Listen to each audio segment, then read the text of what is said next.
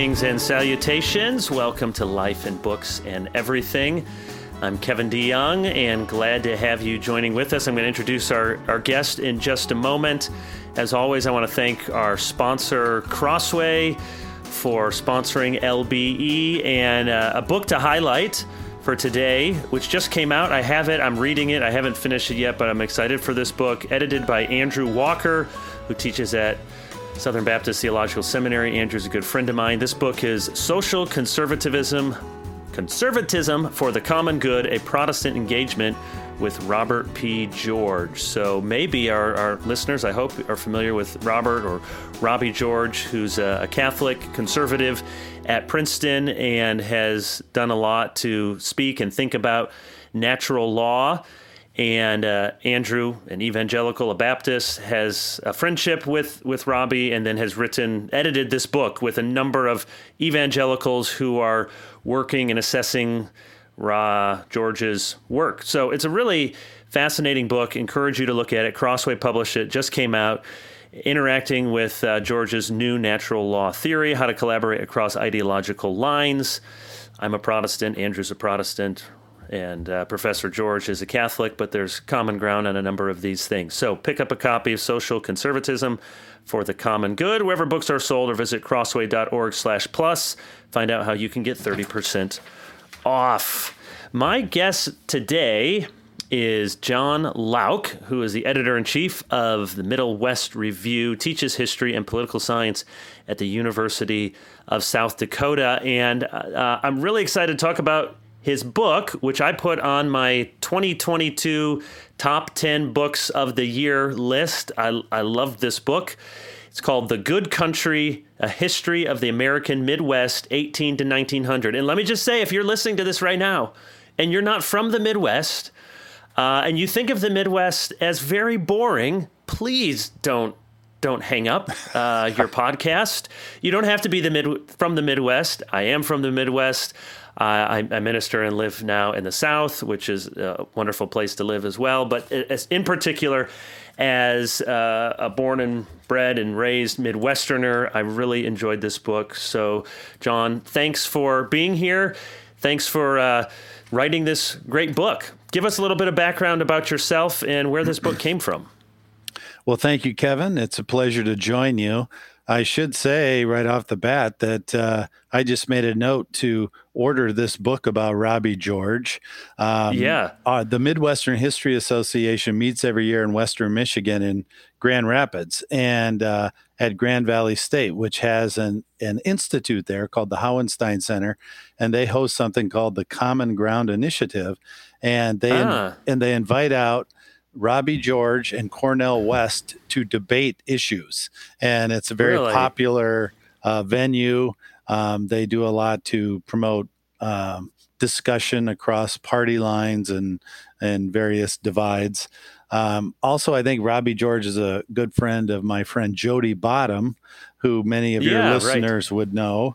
I just want to give a shout out to Jody. He's a fellow South Dakotan. He lives in the Black Hills of South Dakota, where he writes many of his great books and articles. So, that's a great connection. And one of the themes here is going to be Midwesterners connecting. So Grand Valley State University, I can literally run there from my home where I grew up in West Michigan. That's where most of the people from my high school went to Grand Valley State University. I know exactly where it is in Allendale, Michigan. Well, that's a great Midwest story, too. All those Dutch settled West Michigan, and then they moved into Iowa, first Pella, then Northwest Iowa, where I know you have a lot of connections. Yeah. And then they set up a couple of smaller colonies in South Dakota. My kids happened to go to Sioux Falls Christian in Sioux Falls, and that was set up by Northwest Iowa Dutch people. And so I run into lots of DeYoungs when I'm out playing baseball and basketball and stuff. But let's get back to this book. Thank you. I appreciate you putting it on your list. I've been working on this for a long, long time. I grew up on a farm in South Dakota, south of Madison, South Dakota. Mm-hmm. And it just occurred to me that, there's not much history about our place, about our home. You mentioned that you live and work in the South now. Well, the American South has a tremendous amount of history. There's a very active history association. Many institutes study the American South. There's no shortage of historians looking at the South, but there's not much work done on the Midwest. Here's a good example. University of Georgia has 10 people who teach the history of the South or history of Georgia. University of Minnesota, a huge institution in our part of the country, has 0 people who teach about the history of the American Midwest. I mean, this shows you, this is a good example of the disparity in terms of research and knowledge about the regions. But I was teaching at South Dakota State University many years ago, and the head of the department came down late in the summer and said, you have to teach the history of South Dakota because education students need it. So I scrambled around and organized a course. And in the course of doing that and teaching the course, I just noticed that there's very little about this part of the country. So I did a book about the settlement of Dakota Territory called Prairie Republic. But I noticed all these people settling South Dakota were from the Midwest. They're from Illinois and Michigan and Wisconsin and Minnesota. And that obviously is very important. The DNA of the settlers who set up a place, they're going to affect what that place is like. They're going to bring a culture and traditions to that place. And so I wanted to know more about what Midwesterners were bringing into Dakota Territory, and there wasn't much written about the Midwest. So I started digging into it, and soon we had a Midwestern History Association, and we have this journal that I edit, which is kind of an academic journal that focuses on the history of the region. And I started writing books about the region. No, it's great. This is a great book. Let's start with an obvious question that maybe isn't obvious to answer, but what is the Midwest? Growing up in Michigan, I heard Midwest all the time, and I just thought of Big Ten teams. And I'm old enough that I remember when Penn State wasn't even in the Big Ten, and Nebraska wasn't, of course, Rutgers and Maryland weren't. So I didn't ever think that was the Midwest. But I just sort of thinking the upper Great Lakes Midwest, and then the Dakotas, Nebraska, down. I usually called that the Great Plains, but of course that's the Midwest. So what's your definition of what states get this august title of being the Midwest? Well, I should say, first of all, that one of the great outrages of the last century was allowing Rutgers and Maryland into the Big Ten, which makes no sense whatsoever. Nebraska made sense. Yeah. Nebraska makes perfect sense. And, they should have brought in Nebraska and Kansas and Missouri and stuff. And now they're expanding out to California and bringing in UCLA and whatnot. It makes no sense. But the Midwest definitely includes your Michigan, of course, and Iowa, where you were active for many years. It includes most of Ohio, but Ohio, of course, that southern tier is very Appalachia oriented. And so, but when you get to Columbus and farther west, that's definitely the Midwest. The Ohio River down on the southern side of the Midwest, those counties in the Midwest, in Ohio, Indiana, Illinois, they have a certain southern orientation to them. So it's a borderland. It's not a sharp distinction. But if you just want a very general rule of thumb, the Ohio River. But keep in mind those southern counties, like Illinois, for example, far southern Illinois, Cairo, Illinois, if anybody's ever been there. I mean, that's pretty southern. And you say it's further south than Richmond, which was the capital of the Confederacy. Yeah, I had to look on a map. Oh, yeah, that's right. Yes. Well, and then you mentioned the Dakotas, Nebraska, Kansas. If you're into this, and I am, there's a great book out there called The Interior Borderlands, Where the Midwest Ends and the Great Plains Begin. And just as a rule of thumb, the 100th meridian, or if you can visualize where the Missouri River cuts through South Dakota, in South Dakota, there is a local phrase, East River and West River. And people know when you get to West River or past the Missouri River, that gets a lot drier. There's a lot more cattle ranching and Indian reservations and mountains and short grass country. I mean, that's the Plains West. But Yeah. East River, South Dakota, especially the part where I'm close to, the Big Sioux River Valley, where Iowa, Minnesota, and South Dakota come together, I mean, that's very Midwestern. So that's the parameters here. You can also, there's also a kind of unique debate about Missouri and what part is in Missouri and what part isn't. But that's the general, that's the general framework. Am I remembering correctly? Is it Cozad in Nebraska where the Meridian line passes through? I seem to remember driving on Interstate 80 and stopping there at the line to commemorate. So that's when you leave the Midwest. Yes, it is. That is very, very accurate. There's a great book written about John Wesley Powell, who was a geographer and adventurer, 19th century. And he's the one who first developed the 100th meridian as kind of the rule of thumb. But if you follow that straight up, it goes right close to where the Missouri River divides the Dakotas and stuff. So that's very accurate. So at the very beginning, and Iowa. So for our listeners, I lived and worked for 2 years in Orange City, Iowa, which isn't too far from Sioux Falls. About an hour and 15 minutes up to Sioux Falls, 45 minutes down to Sioux City. And I was a pastor there, associate pastor, did a lot of hospital calling. And there was a hospital in Orange City, a very good one, but any sort of major thing. So I was always driving down to Sioux City, up to Sioux Falls, half day work to go visit folks in the hospital, and went and walked and ran on the river trail in Sioux Falls many times. It was just kind of being redone. Parts of it were kind of gritty and I'm not sure where I am. And then the falls were really lovely. But Iowa, speaking of Iowa, you open with this, which I didn't know to laugh or to cry, but it's really amazing. And it's from Philip Roth, famous writer, and he is writing about Iowa. He was then teaching at the Iowa Writers Workshop, which is a really famous writers workshop. And here's some of what he said. He had been frog marched to the Midwest by an unhappy spouse. He had found Iowa anti-whiskey, anti-girly magazine, anti-communist, anti-intellectual, cold, Republican, and white, a place of bland food, and an orientation toward the Chamber of Commerce and the PTA, where people use the phrase real good too much. A state generally inhibited by an enveloping, quote, smallness. Iowans were too nice, chatty, and folksy. In Iowa, grown men, respectable merchants, wore beat Minnesota buttons to Iowa Hawkeye football games. Demure housewives baked cakes and made fudge. He complained that the Des Moines Register ran photos of hogs and corn and cheerleaders. It goes on and on.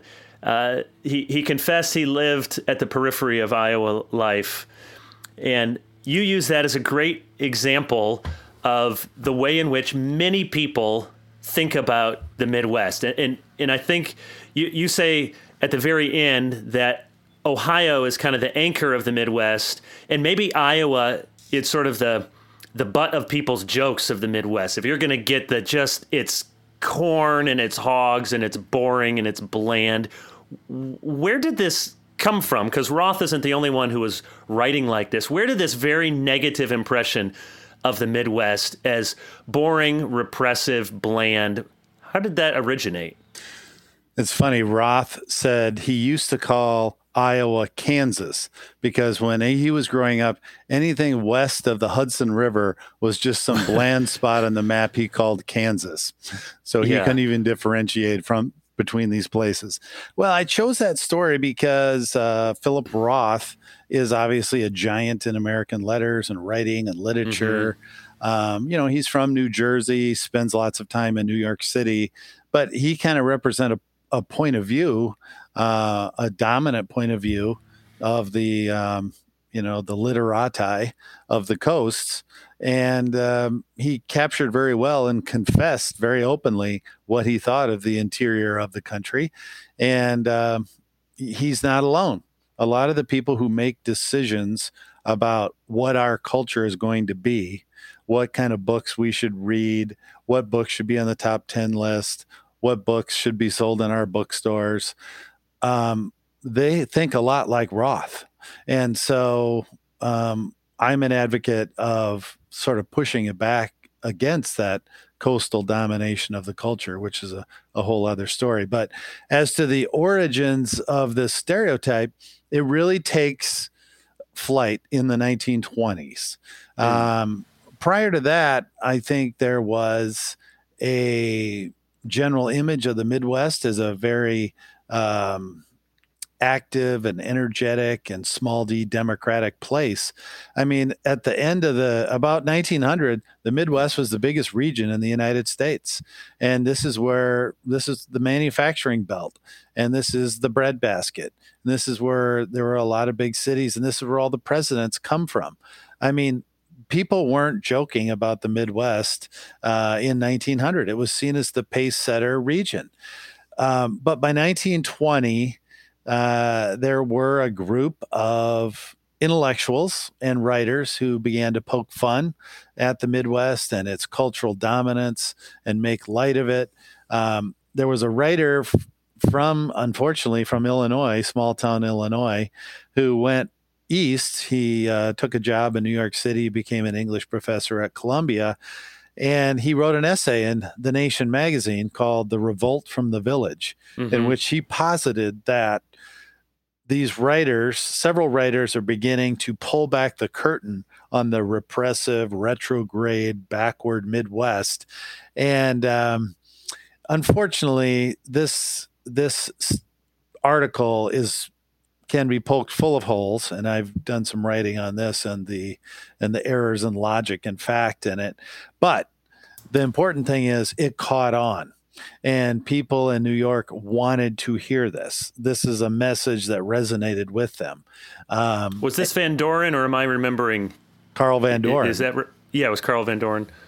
Yeah, and he became, he was the books editor and culture editor at The Nation. So he had a lot of cultural influence.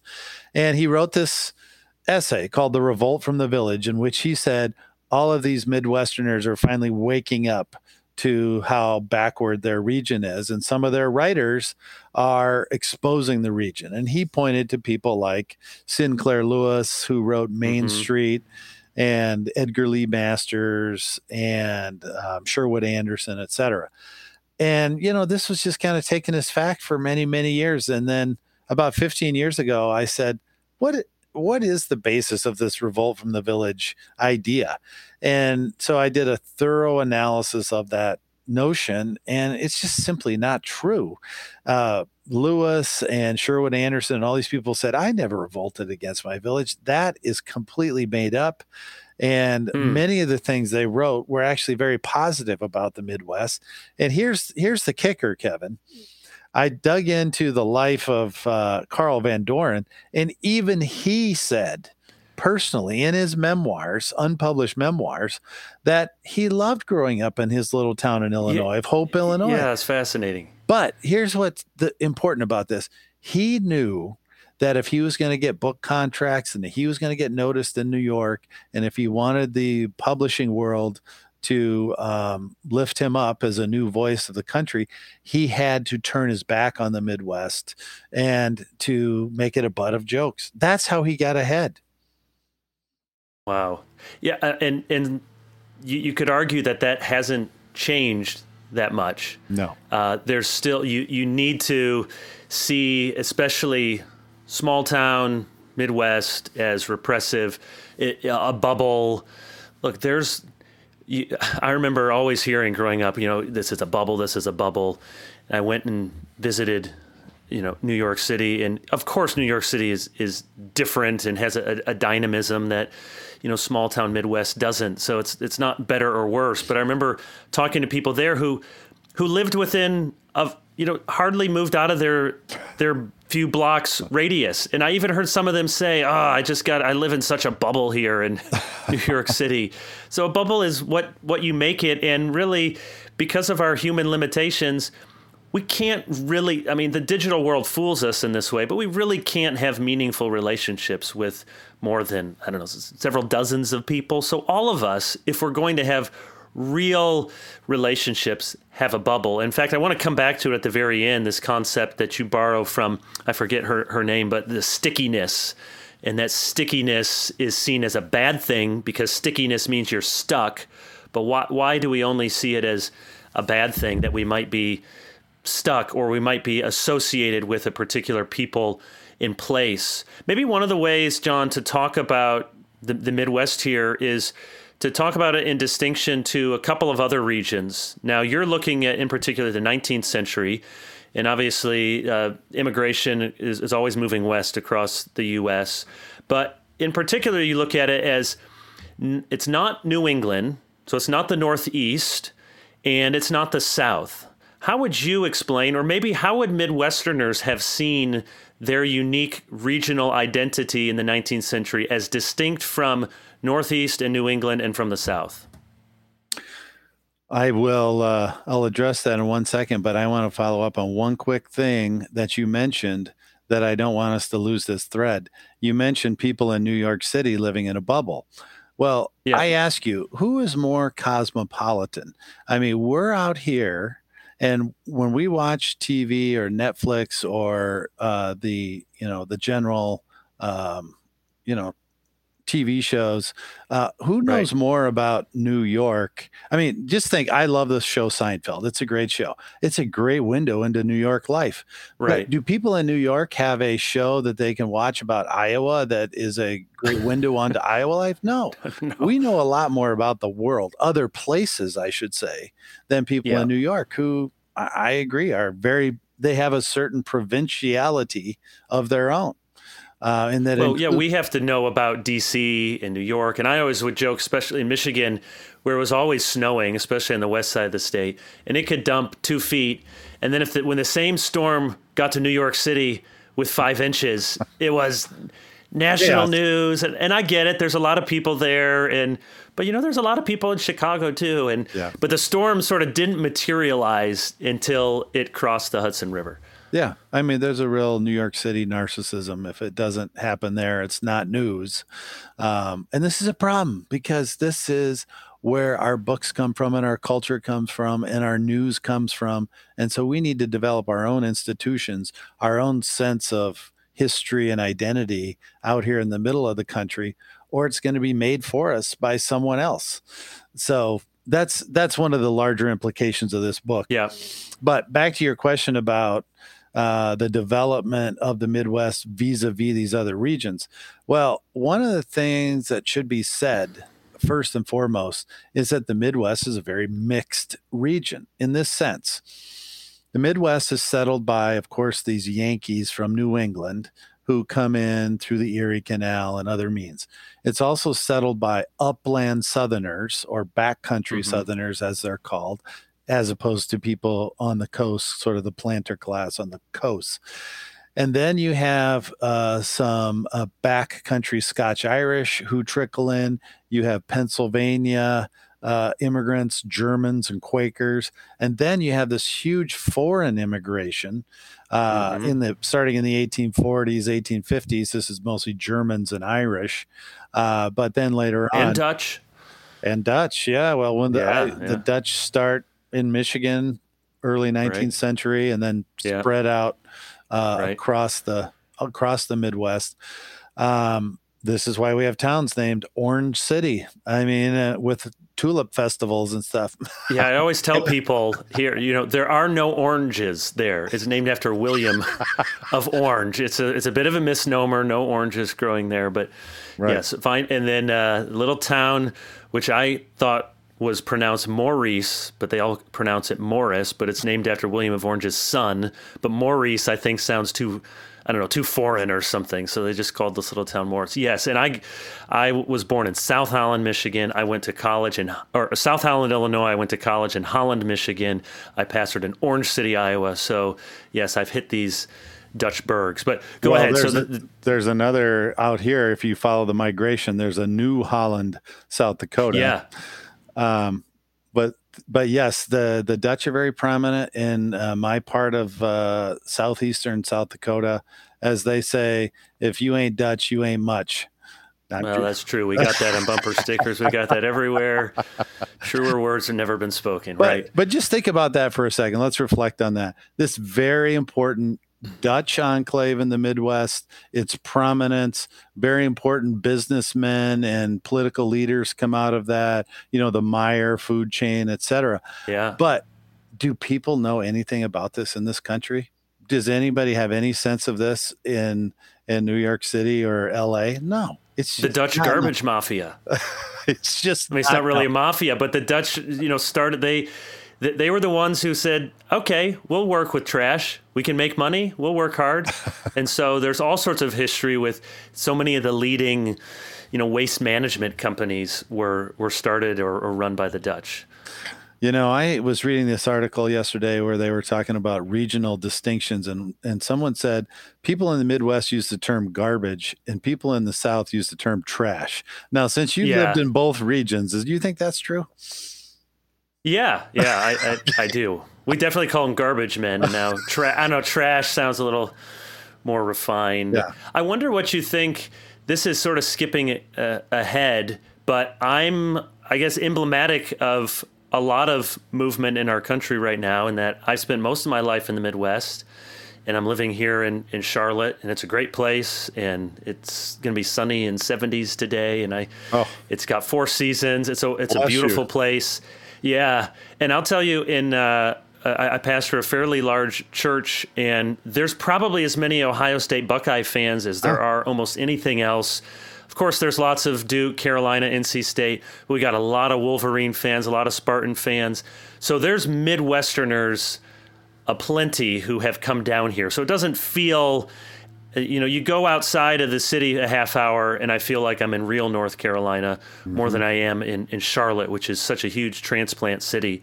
But what is the future for the Midwest? Because I'm emblematic of that, of a Midwesterner who has moved down to the South, which a lot of Midwesterners are. You said in the 19th century, it was the culture-shaping place in many ways, and the leading edge, and experiments and reform and democratic rules, lowercase d.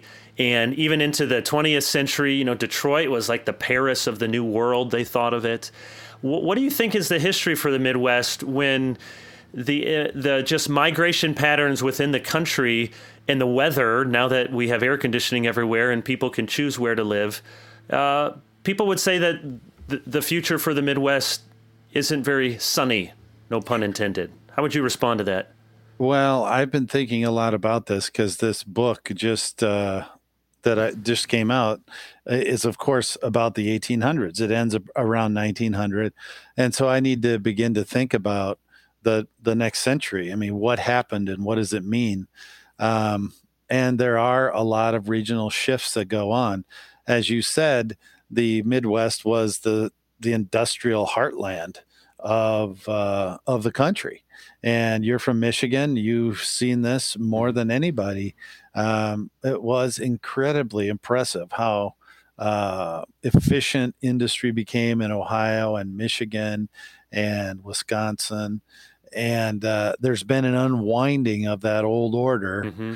I mean, we can imagine these places like the Packard plant and the old Packard plant that's closed down, and people always like to come take pictures of it, and right. as emblematic of deindustrialization. And it was. There's a new book out about what happened to the rubber industry in Akron, Ohio.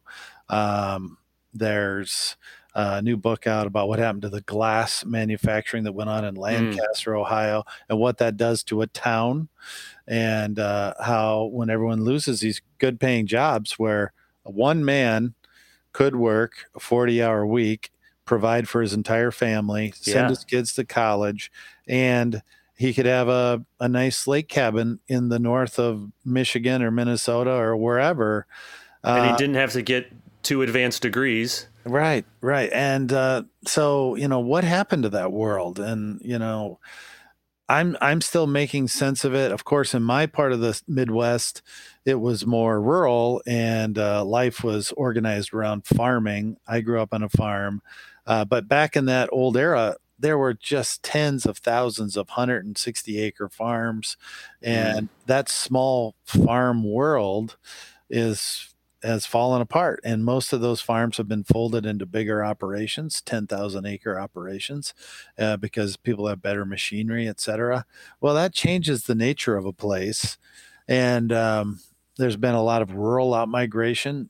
People either move to a city or they move to Charlotte, or they move Yeah. to Texas. A lot of people go to Yeah. California. It's this.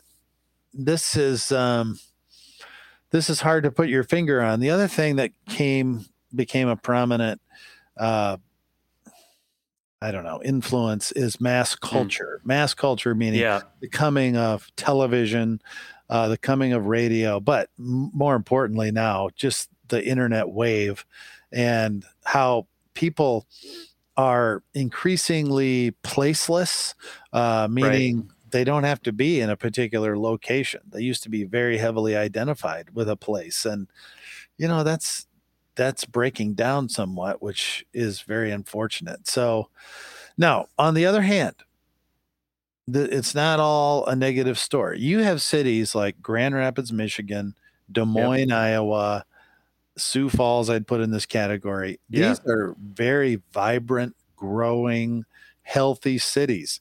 And a lot of the reasons they're healthy is because this rural outmigration from the hinterland around them, they move there and they have small town values and they like to be neighbors, and, they're good people, and they join these churches that have become very large. What the, and maybe your church is part of that migration, but in Sioux Falls, I know, and in Des Moines, there are these new big Protestant churches, which a lot of people who have moved in from the countryside, that's where they go. And so that's a readjustment, because back in the years I'm describing, most little towns had churches, and they had all denominations, and there was a very interesting denominational friction at a very low level.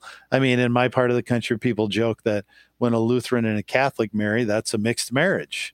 At least 40 years ago. Now that's not really the case. So I don't know, Kevin. I wish I had a better answer for you. It's been a major readjustment for this region, but I want to think about it. That's something I want to tackle. And I think you hit on it, that I think, I'm not a demographer. It's not my expertise, but what I read and can just see, it does seem like there's a bright future for small to medium to large cities anywhere that are well run. And that's a key. When you look at the demographics over the last 10 years, I mean, if I remember correctly, the one state in the Midwest that's been shrinking, it's hard to shrink when you just have at least birth, all fertility rate has fallen, and some immigration from overseas, but has been Illinois, which has been, and sadly that's my home state, but has been a really great example of poorly run government for a long time. And that makes a big difference on where people go. And so they go up, people from Illinois will go up to Wisconsin or go over to Indiana in the northwest suburbs. So it still is the case that better government, better run, smart policies will attract people or repel people. Now, you can't change the weather, but those policies still make a real difference. Well, in the case of Illinois, I think I would highlight the election in Chicago last week. I mean, Chicago is a Democratic left-leaning city, but even there, they were so tired. There was a mayor there who was extremely ineffective and made a bunch of dumb mistakes and allowed lawlessness to kind of take over the city. And I think basically, as the Chicago newspapers described it, I mean, the police in Chicago kind of went out on sit-down strike, or they just wouldn't respond to calls and stuff, because every time they went in, they would be blamed for everything or sued. And so you need someone in the mayor's office who's going to provide leadership. And, this is a long-standing problem with Chicago. But, I mean, this there hasn't been a mayor of Chicago who's lost re-election in a long time. Yeah, this is the city of the dailies who just build the machine and live in it. Yeah, so it's really remarkable to in a very blue city to say, no, this isn't working. Now, again, to me, that should be a huge national story, the defeat of this mayor in Chicago. I mean, she didn't even make the runoff. She didn't even get to the top two. I mean, that is a huge rejection of a sitting mayor. And, there should have been a couple of weeks of analysis and stories about it. But, the coastal media who makes decisions about what is news, they're quickly on chasing the next squirrel. And they don't delve into what this actually means. But, similar things have happened in other cities. Minneapolis, where I went to law school, and I loved Minneapolis. There were so many cool, interesting things there. And if you lived down in Orange City, I'm sure you felt the gravitation I've been of Minneapolis, and I'm a Vikings fan, which is a long-suffering condition. But Minneapolis, it just has been. It's not the same old place, and it's just no. I don't need to go through the litany of what they've done there to undermine that city, but a lot of Minnesotans are moving into South Dakota now. There is kind of a sorting of people. And there's a book that came out a few years ago called The Big Sort. I don't know if you saw that, about migration patterns and why people are moving to particular places. Detroit, you mentioned earlier, is another good example. Detroit is half the size of what it once was when it was this industrial powerhouse. And and a lot of it's starting to come back. I mean, they're starting to they've had a lot of good reinvestment on downtown. But it was, I remember growing up in the 80s and learning all my facts and figures, and Detroit was, 6th or 7th largest city, and it was 2 million people. And I think the latest census, it's maybe even under 700,000. Yeah. Now the suburbs surrounding that there's still a lot of prosperity there. And I do think Detroit is making some good decisions, but it's so different. People younger than me couldn't even fathom really when Detroit was just about the best city in the country. Absolutely. It was the Magic City. It was the Motor City, home of Motown and all these things. I mean, it was an amazing place. I remember, this is a good story about the prominence of Detroit. My dad's dream was to someday go out and buy a car that came off the line. This is something you used to be able to do. And so he took the train from South Dakota to Detroit, and he wrote his check out, and he got in his car that had just come off the line. I mean, this was a very cool thing, but boy, a lot of that industry that surrounded Detroit, all these little manufacturing towns that made the glass and made the tires and made all the parts and components for cars. It's they've fallen apart. I have one more brief ad to mention from one of our sponsors here, and then going to spend a little more time with John. Thank you for hanging on here. Scriptura. I've mentioned them before. Scriptura crafts long-lasting heirloom quality Bibles. It is true. I have several of them, and they're really good. If you like a good, solid Bible that's well put together, you can visit Scriptura's website, and they also do restoration. So if you have an old Bible, one of our listeners, if you got an old Bible and you think, I love this, I got my notes in it, or my dad gave this to me and you want to hold on to it, but it's falling apart, they will do restoration. They will put it back together, give you a nice leather cover. So go there to scriptura.co/restore, and listeners of this podcast can receive 15% off their first order. Use the code LBE15. So thank you, Scriptura. I wanted to ask a little bit about what made the Midwest distinctive. One of my favorite lines, you have so many good quotations here, but one later in the book, someone says, Iowa? I've always heard that is where the women read next year's books, even though they wear last year's hats, which I think many Iowans would say, yeah, we're proud of that. But it hits it, one of the characteristics, and there's several that you hit on in the 19th century Midwest, literate, Republican with small r, although they actually were almost all capital R Republicans too once the Republican Party began. Democratic, in fact, you say probably the most democratic place in the world, and then foundationally Christian. So just hit on some of those. What does it mean to be small d democratic, Christian, literate, the colleges? Give us a feel for what made the Midwest unique in the 19th century. Well, I was trying to think of a way to start this book when I sat down to begin writing, and I decided I wanted to make a comparative point about, because I could describe all these things about the Midwest, but the reader would be like, yeah, okay, well, whatever. I mean, what does that mean? And I wanted to draw out this distinction between the Midwest and the rest of the world at that same time in the 19th century. So I described what conditions were like in Russia and China and Brazil. Yeah, it's really compelling. England and France and whatever. And, by far, I think, and maybe someone will challenge us down the road, but I think the Midwest was the most democratically organized place in the world at that time and ever. And because you had very robust elections, basically universal manhood suffrage, you had a very strong education system for creating citizens who were smart and would be good voters down the road.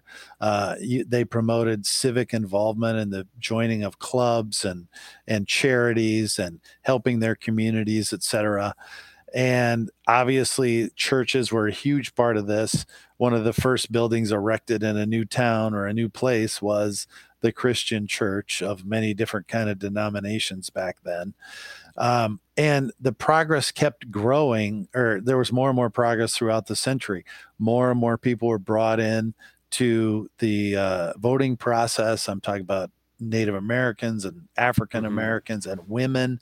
I mean, women's voting becomes pretty active in the Midwest. I mean, this is long before presidential voting. I'm talking about voting in city elections and voting in local school board elections and women becoming lawyers and doctors and professionals and going to college.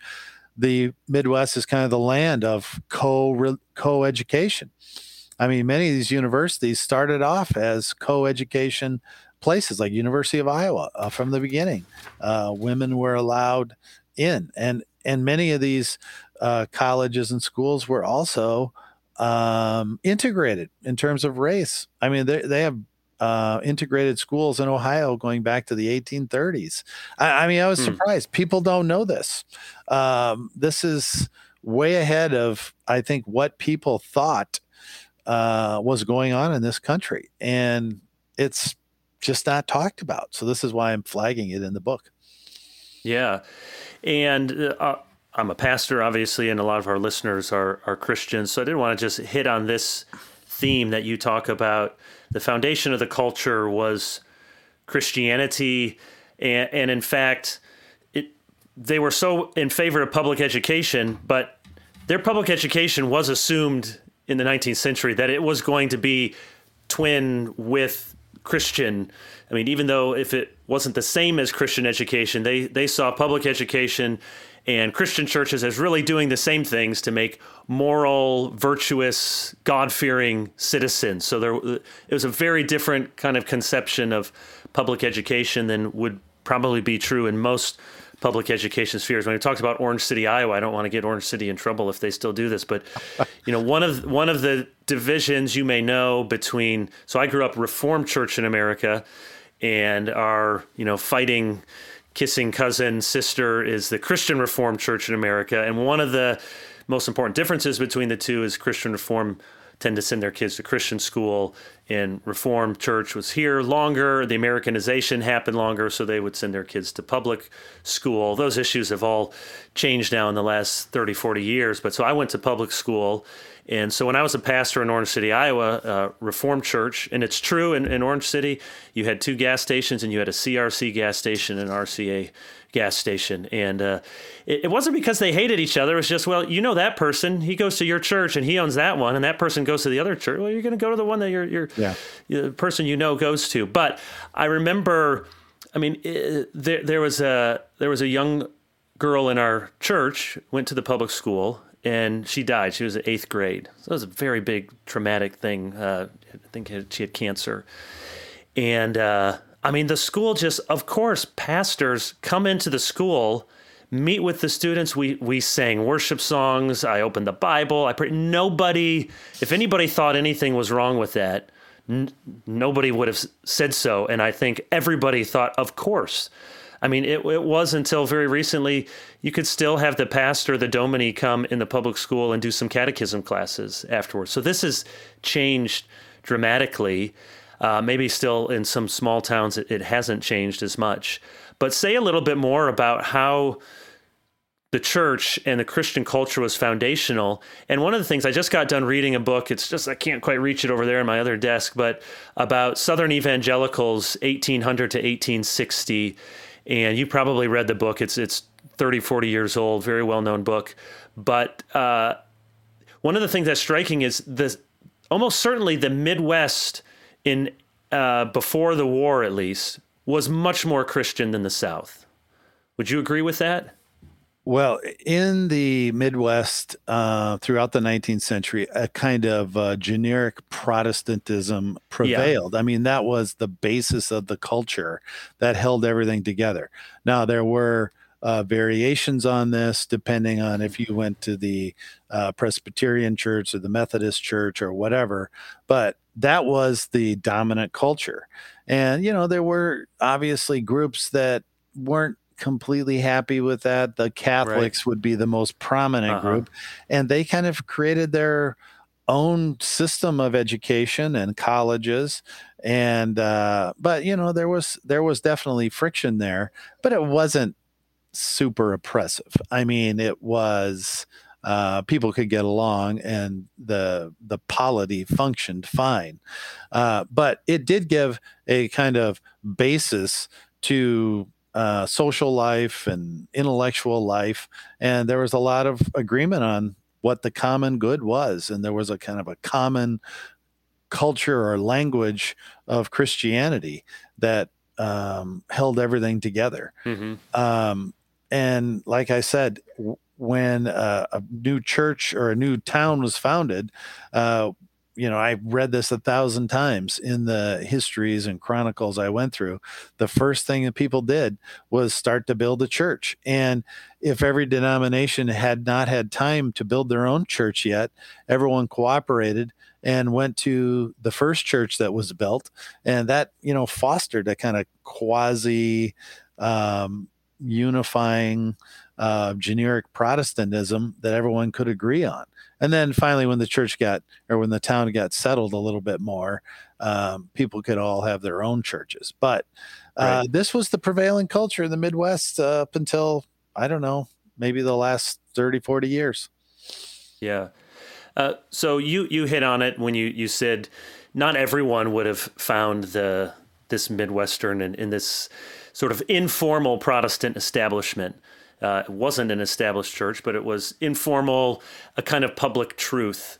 And you say there, if there was one weakness isn't even a strong enough word, but one failure, I think you say, would have been race relations, though there are, you know, I did make a note. You said Michigan was one of the best examples in the country come the 1850s for, you know, still we wouldn't be pleased from today's standards where they were, but ahead of their time.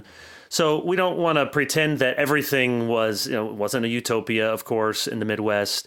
And if you were a Catholic, Mormons, Native Americans, African Americans, this is true in almost any place at any time.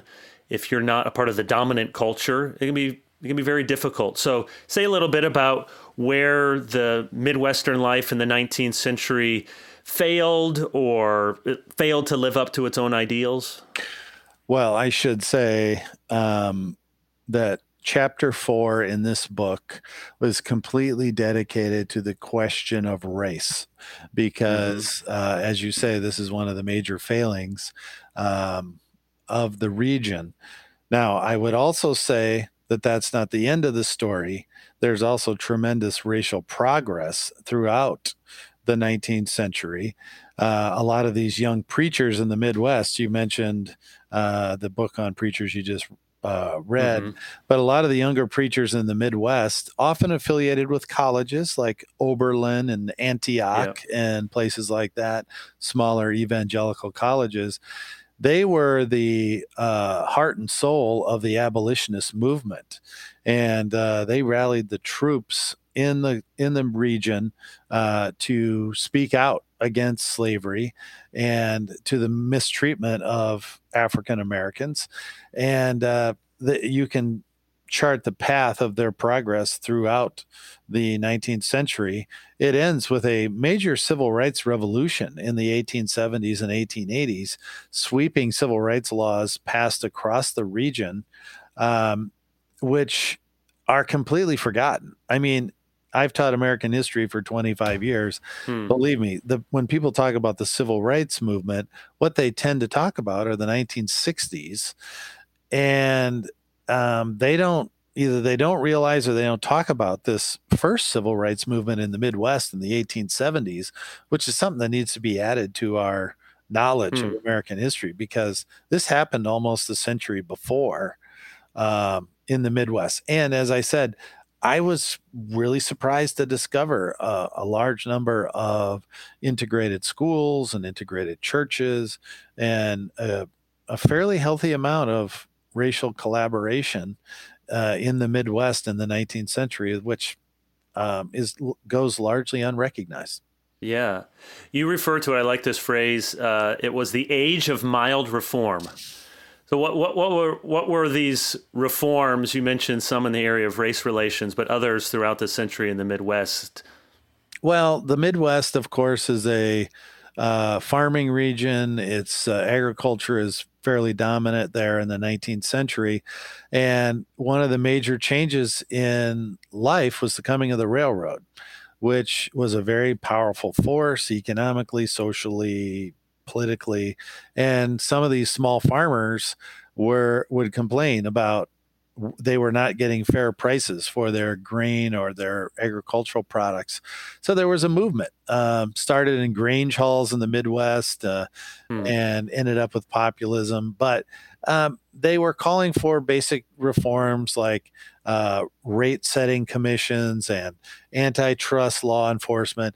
I know that sounds kind of boring, which it was kind of boring. This wasn't radical reform. When I say the age of mild reform, I'm saying that people weren't manning the barricades and joining the Communist Party and calling for revolution. They were just working through their normal democratic institutions and processes to seek reforms to address these problems. And, you know, that's kind of a pleasant image in this day where people seem to be so radicalized. Yeah, one of the I don't know. You're the expert, so you can tell me if there's monographs written on this. But one of the very overlooked reforms in our nation's history has to be the Land Grant Act, which established all of these state universities. There's a funny story. So I was a pastor for 13 years at University Reformed Church at Michigan State University. Oh. And when that church started in the 1960s, they first met in the alumni chapel at Michigan State. There's a beautiful little alumni chapel, seats maybe 80 people there on the banks of the Red Cedar. And it looks like a Christian chapel, and yet it has sort of secular iconography. So it was always a funny story to go in there, and you can see that they have stained glass windows, but there's a stained glass of somebody kicking a field goal. There's a stained glass, and there's a famous one of Abraham Lincoln signing the Morrill Act to establish land-grant universities. So it's very funny to have this beautiful, you're in a church, and then you look at the stained glass. Well, it's not quite the apostles, but we are celebrating the land grant. Why was that such an important, and it shapes, it's not an exaggeration, it shapes our entire country, those universities, that act. What was it? Why was it so important? Well, this was Abraham Lincoln's doing, and he was able to get it passed in, I think, 1862, and it granted some land for the raising of some money to create big research colleges in the Midwest, well, in all states, but I think the most prominent ones come out of the Midwest, which emphasizes practicality and pragmatism and being useful. And so these colleges tend to teach things like uh, botany and Right. They're ag zoology. schools. Yeah, Yeah. yeah, and they develop new plant varieties. They've improved ag production. I mean, I went to a land grant school. I went to South Dakota State University. If Hmm. you go there, you feel the presence of all the farm kids and the ranch kids, and they have big veterinary programs. But these schools, like Michigan State, Iowa State, these are flagships. These are jewels in the crown of the land grant system. And tons of our research now, basic research about plant varieties and about animal production and about veterinary medicine. I Mm. mean, that's where this research is done. And they're very Midwestern, just based on that history coming out of Lincoln, based on their research agenda. And we can all be very proud of that legacy. Yeah. Yeah. So since we mentioned Michigan State, I just mentioned this for the other side, University of Michigan, because you have this great note here. And I just wonder, any Wolverine fans out there, you can tell me if this is still the case.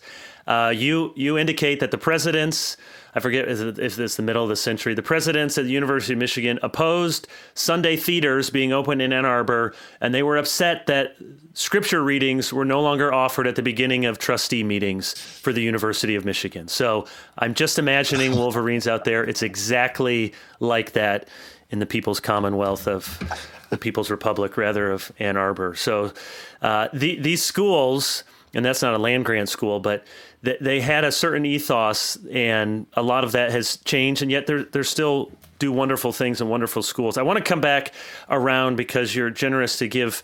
I said we'd keep it to an hour, but you mentioned at the beginning Charles Van Doren, and you come to him at the end of the book, and the conclusion is really, it sounds over the top, but it's really inspiring in many ways. And you don't have to be a Midwesterner. It's just the sort of ideals and the sort of things that you're thinking about here. And so you talk about Van Doren and growing up in rural Illinois world, and he speaks so disparagingly, and yet you say in his memoirs, he said, no, I was actually glad to be from this city. But he says things, I'm quoting from you, in Van Doren's rural Illinois world was, quote, to work, save money, buy property, hold a stake in the social enterprise. Quote, feuds seldom lasted long. Abusive husbands were shunned. Adultery was rare. Wives often thought of sex as family duty, which failed to meet modern standards of pleasure and liberation, but was also not oppressive. Most people were similar, though there were not wide social gaps or divisions. Extremes in vices or in virtues were not common, and a sense of normality enveloped the town. That doesn't sound that bad. I mean, of course, there are some things there that were bad, but a lot of that sounds like a kind of American civic virtue that might be worth highlighting and worth remembering. So I'll just come here and ask you a final question or two. You say, coming to the conclusion, judged on their own terms and not ours, which is always important as a historian, Midwesterners generally sought to build a constitutional order based on Christian and Republican small r principles and Victorian morality, and they generally succeeded. And then this line stuck out to me, and you're quoting here. This culture was committed to the mission of teaching men to behave. What did you mean by that, and how was that essential to the Midwestern ethos, teaching men how to behave? Well, this prevailing Christian culture and Victorian culture was heavily focused on the shaping of souls and the shaping of people's behavior patterns and instilling in them virtues that they were supposed to live by the rest of their life. I guess the best example of this is the McGuffey readers, which were ubiquitous throughout the Midwest, were promoted by William Holmes McGuffey, who was a college president in Ohio and very active public figure in the Midwest. And it was a reader for kids in school. So they would learn to spell and read and write, but they were moral stories about being good and avoiding temptation and helping your friends and neighbors and being a good citizen. This was instilled constantly. And so this became the standard, and this became the way people were judged. And this is the way you were expected to behave. It sounds pretty good. It sounds pretty good. I wish we were doing more of that now. It just seems like we're just going in circles, fighting culture wars about foolish little issues when we could be focused on the big picture like this. So that's why I kind of hint at the end, like, let's maybe think about these ways of instilling virtue, which we all need more of. And so the last question, which I mentioned earlier, you talk about stickiness, and people can think of stickiness as a bad thing because the fear is you're going to be stuck. And I've always heard from people that say, I just can't wait to get out of this place and this small town, and I'm not going to. And that's, people move a lot, and I don't live in the same town that I was born in through a number of different circumstances. But this idea of stickiness being not something bad, of course it could be, but why is being stuck or rooted in a place not merely about constraint and weakness, as you say, but actually can help in human flourishing? What's the good of stickiness? Well, I think people need to know their place. They need to understand their roots. They need to know where they're from. And when they do, they care about that place more, and they work to improve it more. And they're not just a tourist in their own life. And I'm sure you know this as a pastor. The more people can be placed and rooted, and the more friends they can have, and the bigger network they can have, and the bigger community they can have, the healthier and happier they are going to be. I mean, some of the saddest people, the people with the most problems, are people that are essentially alone and they don't have friends to turn to. You see some of these statistics, Kevin, about, adult men say, 42% of adult men say they have no friends, or they have no good friends, or something like that. I mean, it's mind-boggling. But that is the root of a lot of problems in American life. I mean, people get bored and sad and lonely, and they do dumb things. And if you're part of a community, if you're part of the common wheel, if you're rowing the ship with all your friends and mates, that gives you a purpose that keeps you going. And your friends, if they see you're falling behind or having problems, they help you out. And if you're not pulling your weight, they tell you.